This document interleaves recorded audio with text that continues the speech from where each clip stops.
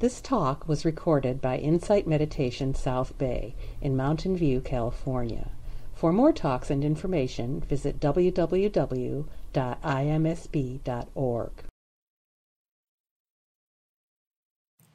Hello, I'm Lisa Dale Miller. You're about to hear a talk I delivered on March 3rd, 2015 at the Insight Meditation South Bay Buddhist Vipassana Sangha. I was invited by their lead teacher, Shaila Catherine, to come and talk about the textbook that I had written on Buddhist psychology, released in 2014 by Routledge, and it's titled Effortless Mindfulness, Genuine Mental Health Through Awakened Presence. There were a number of clinicians in the audience that evening. However, since this was a Buddhist Sangha, I decided to give a different kind of talk than I might give in a clinical setting. I chose to focus my talk on the varying conceptualizations through the three schools of Buddhism of liberation of mind, and how a psychotherapist or mental health professional might, through the practical application of Buddhist psychology, facilitate liberation of mind in the people that they work with. It's quite an honor to be here. I was telling someone earlier, I tend not to sit in the sanghas down here in the South Bay because I like the people that I work with to be able to go to sangha without thinking their therapist is going to be there. So that wasn't the case. I'm sure that I would be here sitting at IMSB. It's a wonderful sangha. How many of you are clinicians? Raise your hands. Okay, well, I just want to first thank you very much for everything that you do. How beautiful, but how difficult it is to spend all day being in the presence of suffering. So I just want to thank you all. You know, normally when I give Dharma talks, some of you may have heard some of my Dharma talks, I tend to put them up on the internet, and iTunes has them all, and my website has them all. Generally, you know, I have a topic, and I have lots of stuff from the suttas, and I'm very interested in Buddhist practitioners actually hearing the teachings of the Buddha, because a lot of times people will practice Buddhist meditation but not really ever read the suttas. And the impulse for me to write this book for mental health professionals was pretty much along the same lines. I'm sure you're all aware of how mindfulness has mushroomed out there in the world, and it's being delivered in so many varying forms, many of which I would say probably have very little to do with the way mindfulness was taught in the Samkhya Buddhist and yogic philosophy traditions.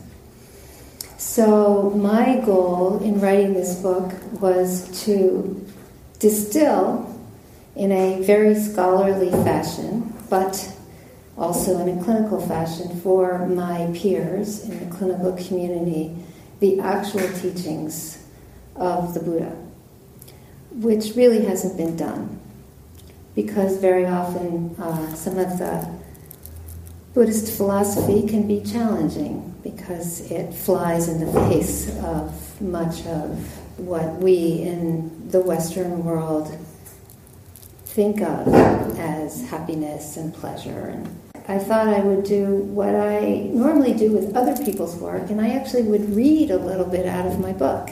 Is that okay with all of you? But I'm going to do it in the way I do it when I give Dharma talks. I'm going to read specific things because it says it much better than I could say it extemporaneously here with all of you. So I'm actually, believe it or not, so embarrassing, but I'm actually going to begin on the first page of my book. But that's mostly because I was very careful about how I started my book.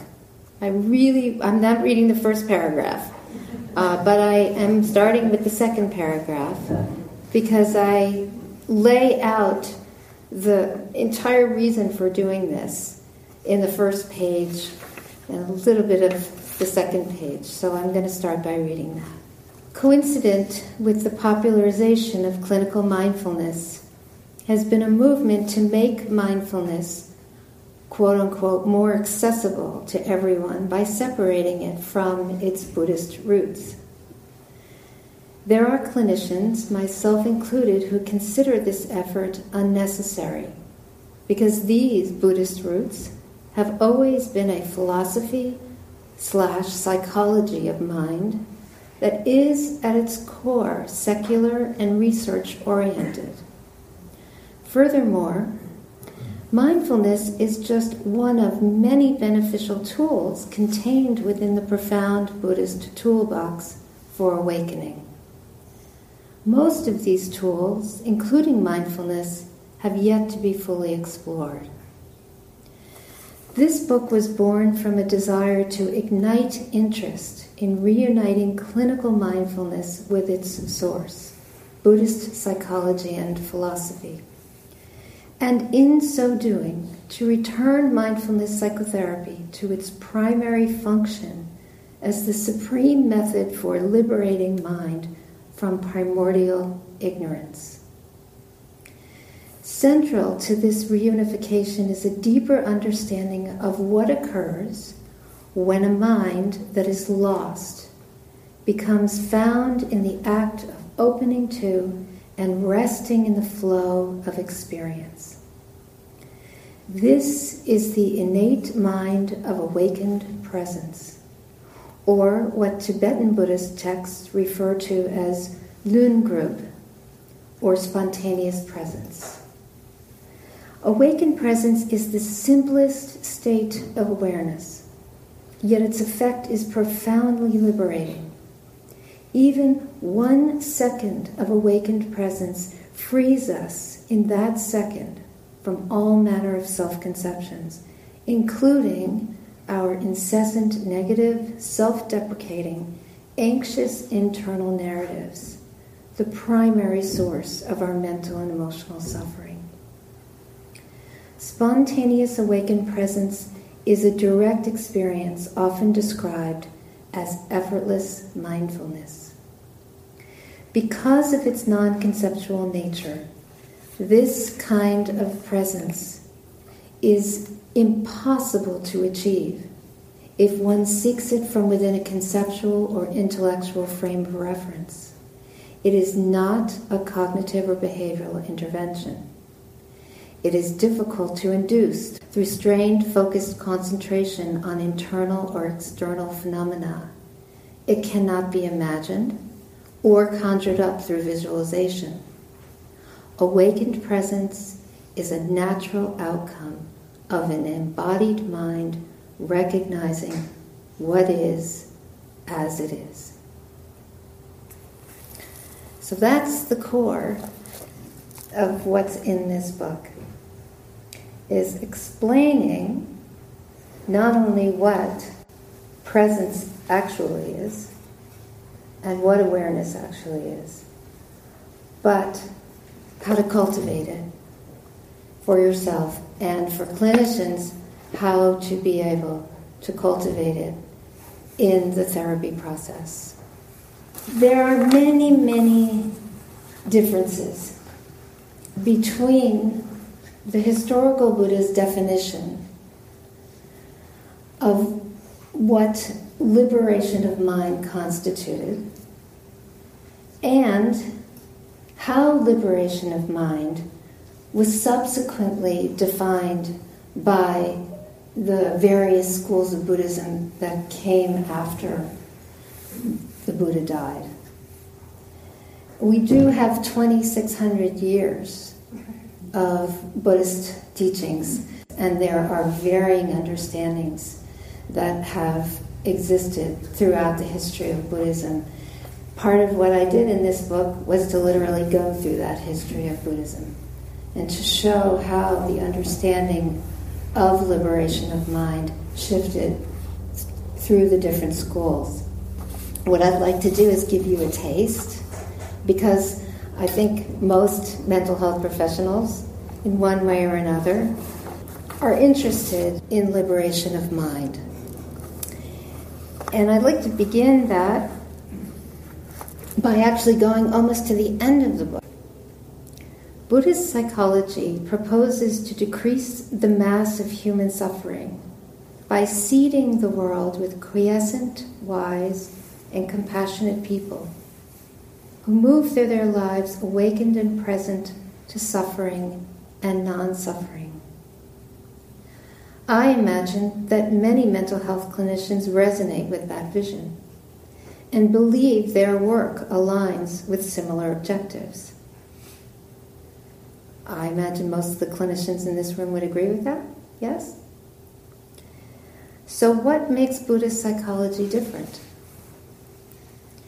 The Buddha asserted that liberation comes from seeking unconventional truth, the unconditioned existential awareness of our innermost beingness. Since unconditioned beingness is devoid of self-reified narratives and personal or transpersonal identities, it is beyond all conceptualizations. It cannot be arrived at through psychodynamic, content-driven, narrative-focused, or conceptually based psychotherapeutic methods.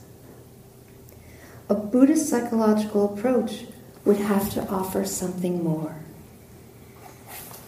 Envisage an inner pilgrimage designed to strip away the habitual conventionality of selfing. A form of psychotherapeutic inquiry that encourages a self to deliberately, fearlessly interact with the unconventional truth of its own emptiness. That inner pilgrimage would likely consist of interventions aimed at exposing the self's utter transparency, an insight-driven process of not finding as the ultimate finding. If not finding elicits a sense of discomfort or inconceivability, see whether you can know the phenomenality of that uneasiness. As you try to do this, see if you can find a self existing apart from the discomfort.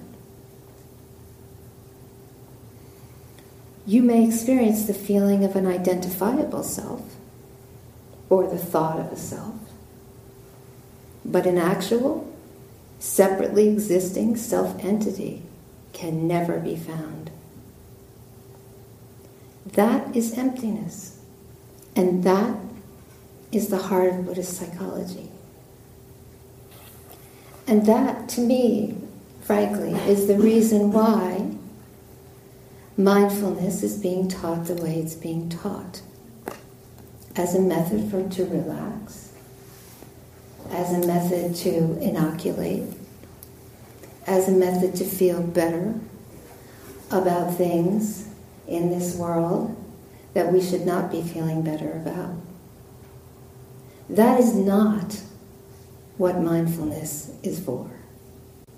And it doesn't mean that when a person looks inside and they realize that basically everything they are is just a landscape of continually shifting opinions, beliefs, thoughts, desires, wants, dislikes, aversions, cravings. To know that directly is very difficult to come to terms with, because we're very, very attached to the story of who we are. But a lot of the suffering I experience in my office is self-generated. People have difficulty distinguishing between the basic pain of life and the mental suffering that they actually create in order to be able to deal with the basic pain of life. But honestly, the basic pain of life is just so much better than the mental suffering people create about it. And you're laughing because I know you all know what I'm talking about, because we all do this, myself included. Yeah? It's just some of us do it more than others. So liberation is a very, very important part of what clinicians dedicate their lives doing. Easing the suffering of other human beings. Yet it's very difficult to ease suffering if clinicians don't actually understand the nature of suffering. Would anyone dispute that? I'm happy to have anyone dispute that. It's hard to dispute. So the key is to know suffering. Not to believe that life is suffering. That is not what the Buddha said. The Buddha never said life is suffering. All the Buddha pointed at was, in every experience we have is an inherent unsatisfactoriness. Because nothing stays, everything changes. You can't hold on to anything. You can't rely on anything, because the nature of everything is to arise, exist, and pass away. And that's very hard for us. The idea is not to inoculate oneself against this. The idea is to have insight into it. Insight that would liberate oneself from clinging and grasping at the idea that life needs to be something other than what it is. But that also doesn't mean that you become a limp fish and you do not stand up for justice and you do not work to make change happen. And there are many people right now who are out there and asking deep and serious questions about the way mindfulness is being used in all kinds of contexts to nullify people's desire to make things happen. There's actually an entire section in my book about desire, and the goal of it is to elucidate the truth that desire is not actually the problem. The Buddha did not say desire is the problem. Clinging is the problem, not desire. Because if we didn't have desire, no good things would ever happen in the world. You have to aspire to do good things. Is this making sense? Yes. You want to hear a little bit about liberation? Okay. So let me read you the historical Buddha's definition of liberation of mind. For the most part, this is never talked about when mindfulness is taught. What I am about to tell you right now is never, ever talked about. The Buddha was probably our first cognitive scientist, except the way he did the work was what we now call first-person research.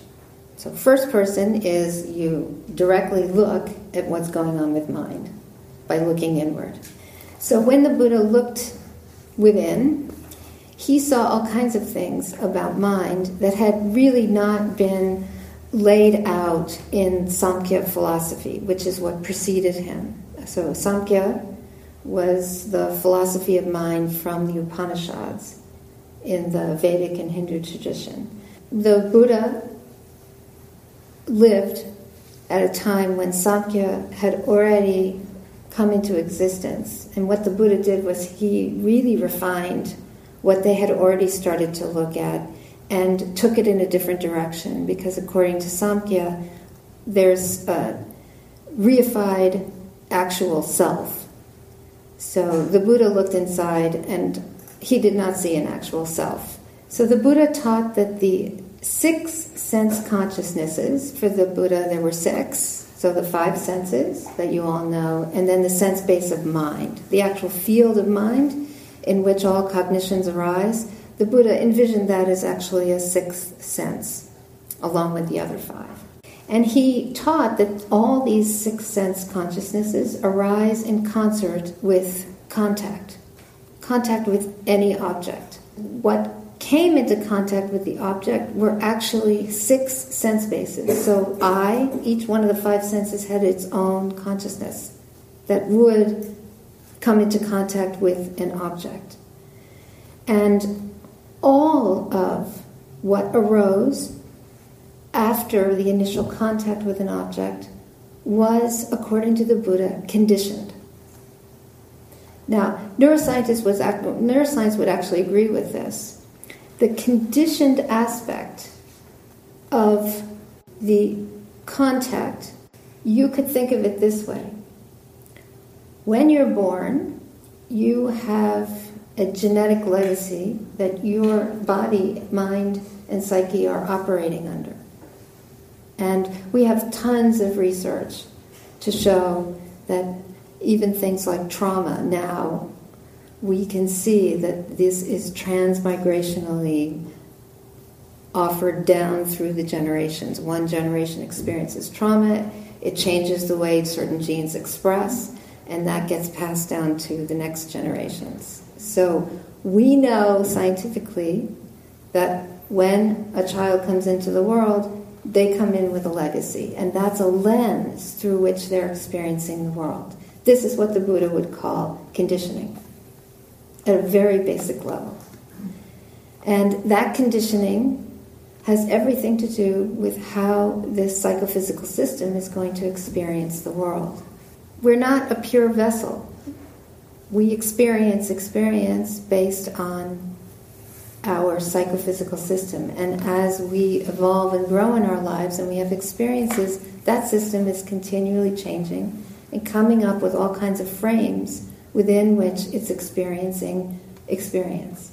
One person can experience an event, and because they're experiencing it through their mind, their physical system, that event is one thing to them. They could be with somebody experiencing the exact same event, and because that's a totally different mind, a completely different psychophysical system, the very same event could be experienced completely differently. I'm sure you've all had that experience, right? You go see a movie, you come out totally inspired, and the person you're with just was completely unmoved or upset or whatever.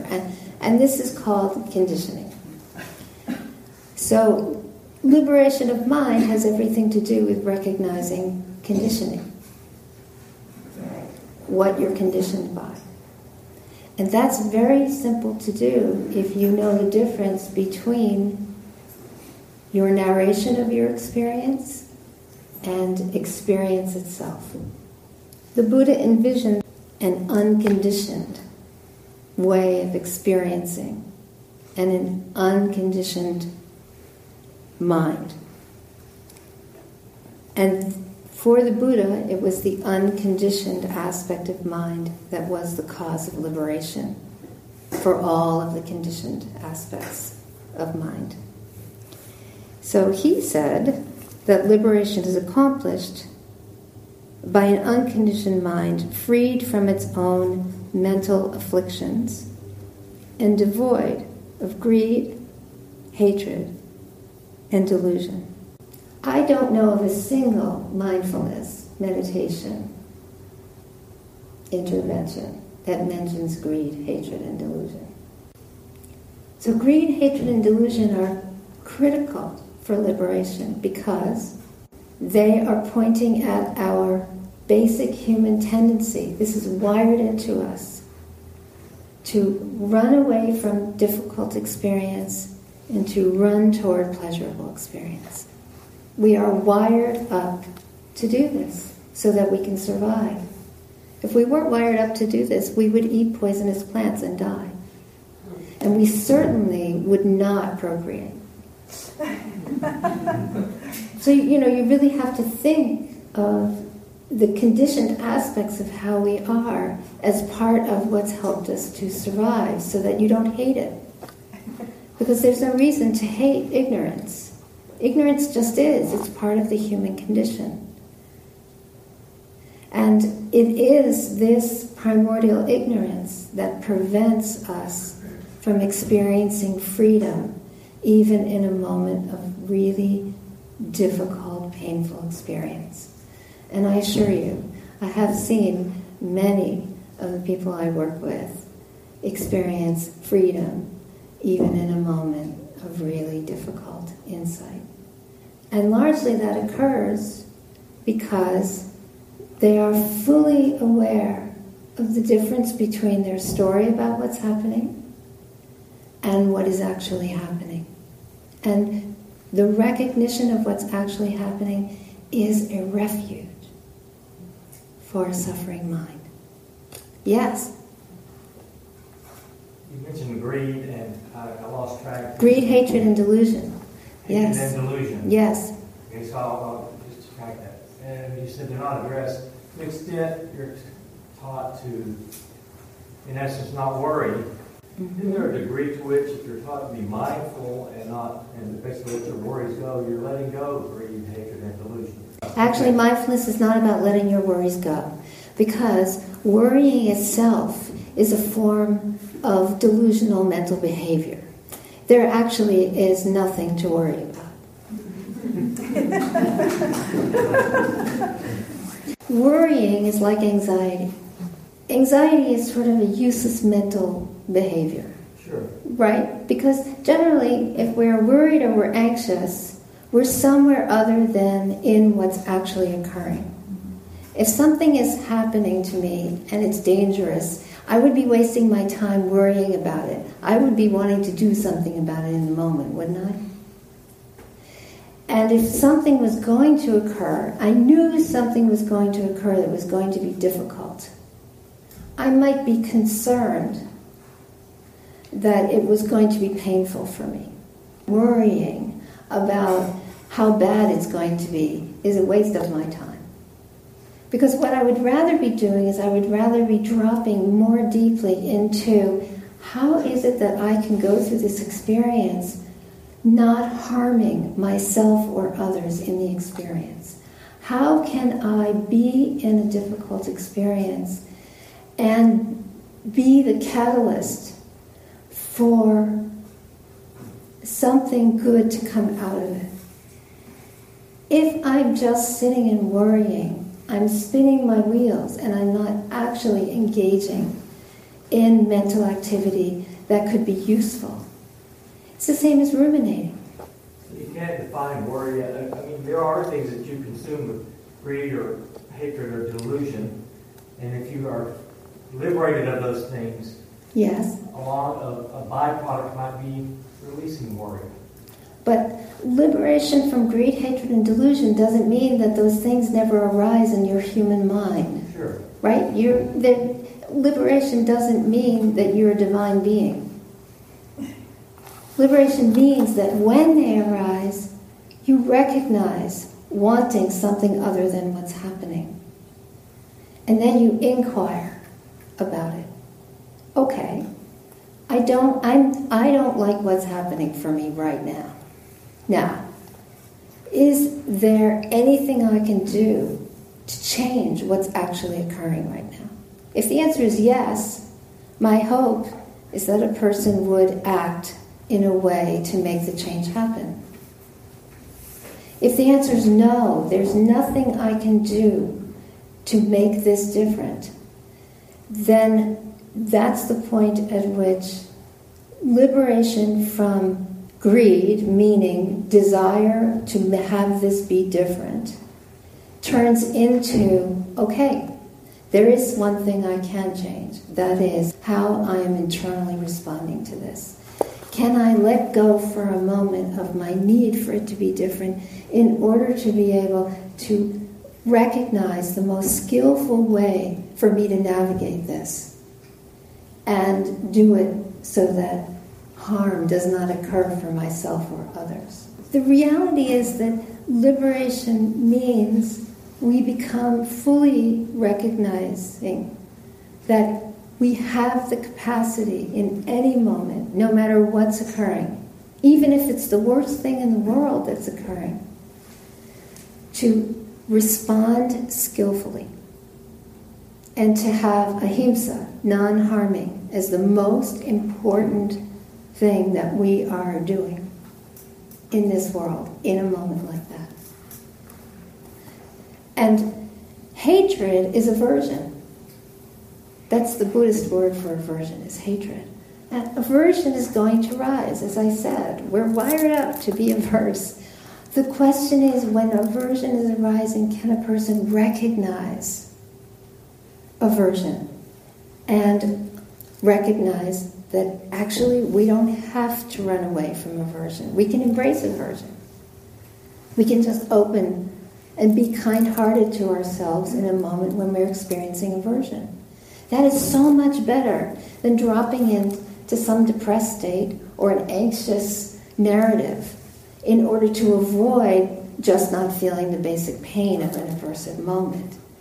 And the truth is, that's a lot of what people end up doing, because they just think that their basic pain is going to be much worse than the distress of anxiety or depression. I'll give you an example. Some of my patients actually were very generous, and they wrote down some of their experiences, and they're included in this book because, frankly, if I were to write all these things, people wouldn't believe me. So I said to my patients, why don't you write about what you experienced? So I'm going to read you a really good example of what liberation looks like. I woke up about 3 a.m. with a fast heart rate and thoughts of impending doom. How many of you clinicians have heard that before? As I became aware of my breath and the bodily feeling of anxiety, I realized I wasn't clinging to the experience of anxiety, trying to end it or diagnose the source of my pounding heart. I was just relaxing into the experience of anxiety. My mind was with the reality of my bed, the warmth and comfort of being in the dark. No threat, no danger, just seeing mind for what it was, a channel of flowing information. Reality was in my body. I felt a distance from the anxiety that was so compelling and clear. The thoughts of sudden death, impending doom, things I had done wrong, cycled through. But I stayed with them, and they felt like just racing thoughts. Then I returned awareness to my body, my refuge. The last thought I had before I fell asleep was, this must have been what Lisa meant. I get it. I still get chills thinking about the experience. It now seems it takes less energy and focus to explore anxiety. It isn't about burying anxiety, trying to forget in order to function, but rather seeing it for what it is. That's liberation, wouldn't you say? And that was someone who, when I first started to see them,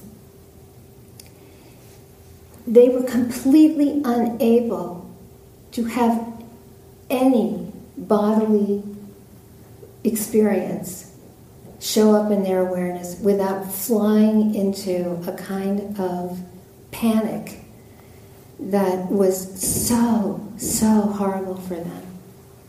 This is someone who had one of the most traumatic childhood histories that I think I've heard.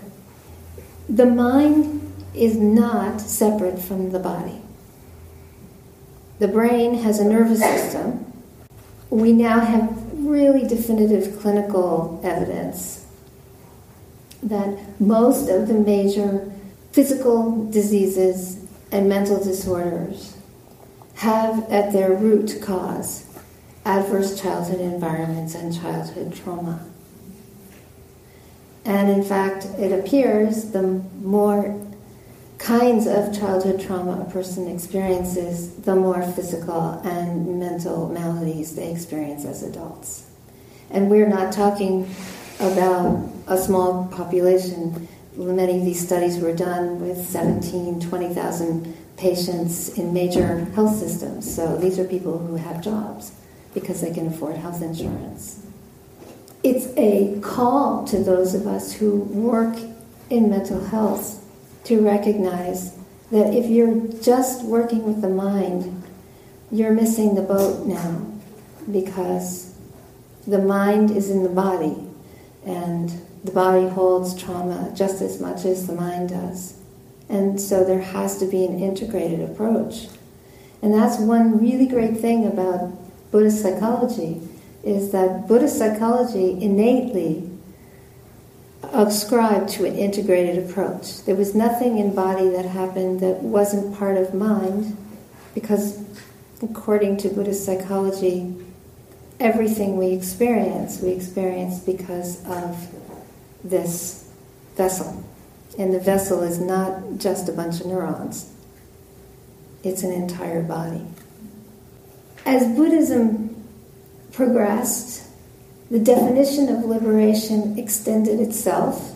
Some of the very popular forms of mindfulness interventions, like MBSR, were invented by people who primarily practiced Zen meditation. And Zen meditation was not based on the Pali Suttas. So Zen meditation came out of a very beautiful Mahayana tradition, which expanded and extended the tradition of awakening. And in ways that had less to do with being in a monastery and doing austerities and giving up all kinds of things, and more about opening to the heart experience and awareness, just awareness itself.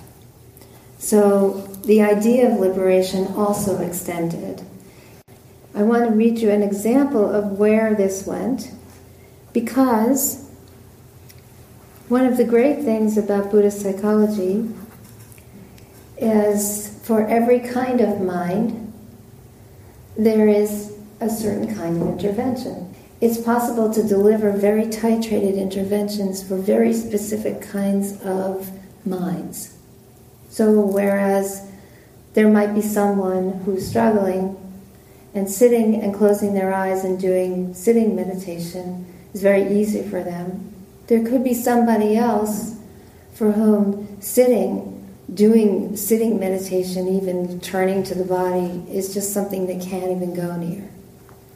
And there are lots of ways to be able to deliver awareness practices where you're not forcing somebody to do something they really can't do where they are. Because Buddhism is all about meeting people where they are.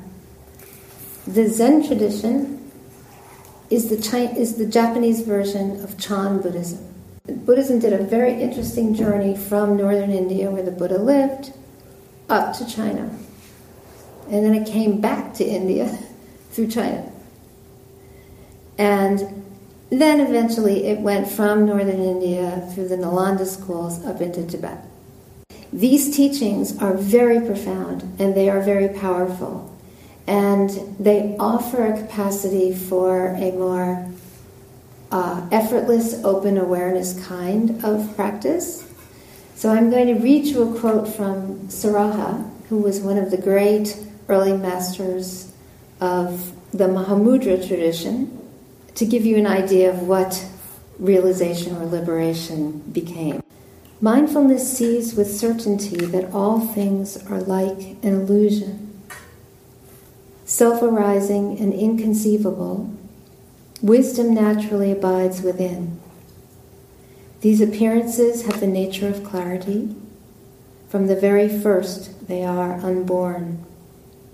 Intellect, mind, and mental appearances have this very nature. All the worlds appearing in their diversity have this very nature. All the varieties of the seen and the seer have this very nature. Attachment, desire, aversion, too, have this very nature. The ignorant are bound by mental categories. The inseparable, the co-emergent, is utterly pure. So Saraha is basically saying the same thing as the Buddha, but in a different way. Our mental conceptualizations of what experience is what prevents us from dropping in and just experiencing experience directly. And awareness, our capacity to know, the innate luminosity of mind, is the key to being able to awaken in any experience. Because the innate luminosity of mind is like a clear mirror. So you have the mirror is completely clear. Whatever comes in front of the mirror is reflected accurately. Like a red cloth comes in front of the mirror. Does the mirror change when the red cloth comes in front of the mirror? Yes? No. The mirror looks different, right? But the mirror is exactly the same. It's still the clear reflecting surface. Your mind innately is that. The capacity to know, the basic capacity of awareness to know, is completely unimpeded. It's totally open-hearted toward anything that comes in front of it. It doesn't reject, it doesn't accept, it doesn't want, it doesn't crave, it's not averse. Whatever comes in front of the mind, its innate luminous nature, is received. That's who you are, essentially. Anything else is some conceptualization you've come up with about who you are. And so when we say not self in Buddhism, this is what we are essentially talking about. Your capacity to know is the unconditioned nature of mind. It's also the unconditioned nature of everything else, by the way. But this is what we mean by unconditioned. And all things that are conditioned, they're not bad, they're not good. They can be pleasant, they can be unpleasant, they can be neutral. But if you know them as they actually are, which is just phenomena being known, you are liberated from any mental suffering about them. It doesn't mean you won't experience pain. Trust me, you will. But it does mean that you will not be distressed by the fact that you're having a painful or a pleasant experience. And believe me, pleasant experiences are distressful too, because we just want them to stick around, and they don't. So they too create distress for us. So it is 9 o'clock, which means I must stop. I would be happy to answer a burning question. Yes? Is instinct a type of conditioning? Well, instinct is definitely conditioned in us genetically, right? And is it easier or harder to work with genetic conditioning or instinct as opposed to what we've learned later on in life, like not to like something or to like something? Well, I would say if you can honor your instincts, because we're animals. So if you recognize we have to have our instinctual nature, yeah, in order to survive, and you respect it, but you're not fooled by it. You know it.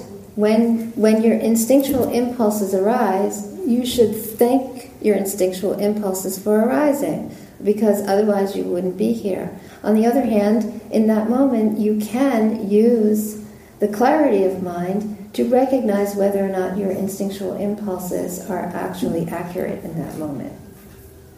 Whether they're leading you down the garden path, or whether there's actually a tiger in front of you and you need to get the hell out of there. Yeah? So all phenomena are equal. And there isn't one thing that's harder to recognize and be liberated from than anything else. Thank you so much, everyone.